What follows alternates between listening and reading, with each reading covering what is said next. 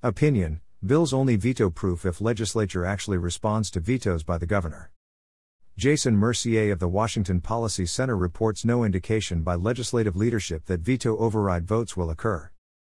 By Jason Mercier with Washington Policy Center. When a bill hits the magic 2/3 vote threshold, it's often said it was approved with a veto-proof majority.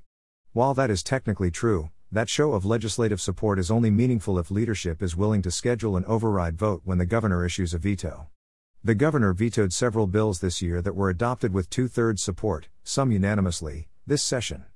As reported by the Seattle Times. The veto pen struck again. For the past few years, Governor Jay Inslee has irked his fellow Democrats with some of his vetoes, prompting outcries and even lawsuits from legislative leaders for his more creative applications of executive authority. Despite lawmakers saying they're extremely disappointed with some of the governor's vetoes, there has been no indication by legislative leadership that veto override votes will occur. Here are the bills the governor completely vetoed this session. HB 1623, addressing the extent to which Washington residents are at risk of rolling blackouts and power supply inadequacy events, House, 9305, Senate, 49-0. HB 1648, replacing an inactive certificate status with an inactive license designation, House, 98-0, Senate, 4801. HB 1704, regulating service contracts and protection product guarantees, House, 9701, Senate, 4621. HB 2075, establishing service requirements for the Department of Social and Health Services, House, 9611, Senate, 4801. SB 5017, clarifying school district procurement requirements for service contracts for construction management, value engineering, constructability review, and building commissioning, House, 96-2, Senate, 2821. SB 5810, concerning insurance regulation, House, 9701, Senate, 49-0. Here are the bills the governor issued partial vetoes for this session, excluding budget provisos.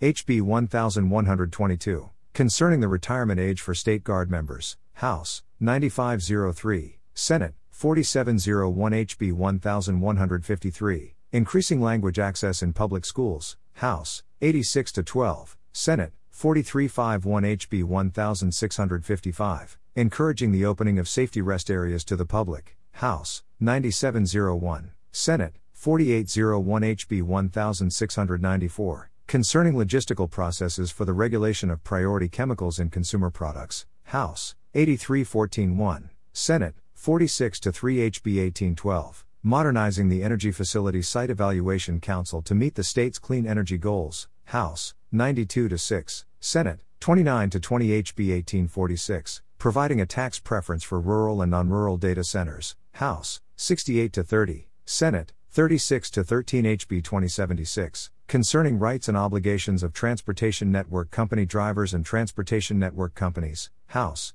56-42, Senate, 48-1. SB 5490, creating the Interbranch Advisory Committee, House, 58-40, Senate, 4702. SB 5664, concerning forensic competency restoration programs, House, 97-1, Senate, 49-0. SB 5901, concerning economic development tax incentives for targeted counties, House, 69-28-1, Senate, 36-12-1.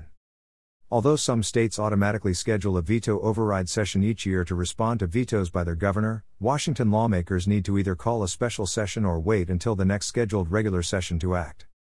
A new law adopted this year by lawmakers, SB 5196, finally puts into place the procedures necessary for the legislature to call itself into a special session, something that has never happened. Will the legislature take advantage of this new process, or will the governor's vetoes of bills advertised as veto-proof be allowed to stand? Jason Mercier is the director of the Center for Government Reform at the Washington Policy Center.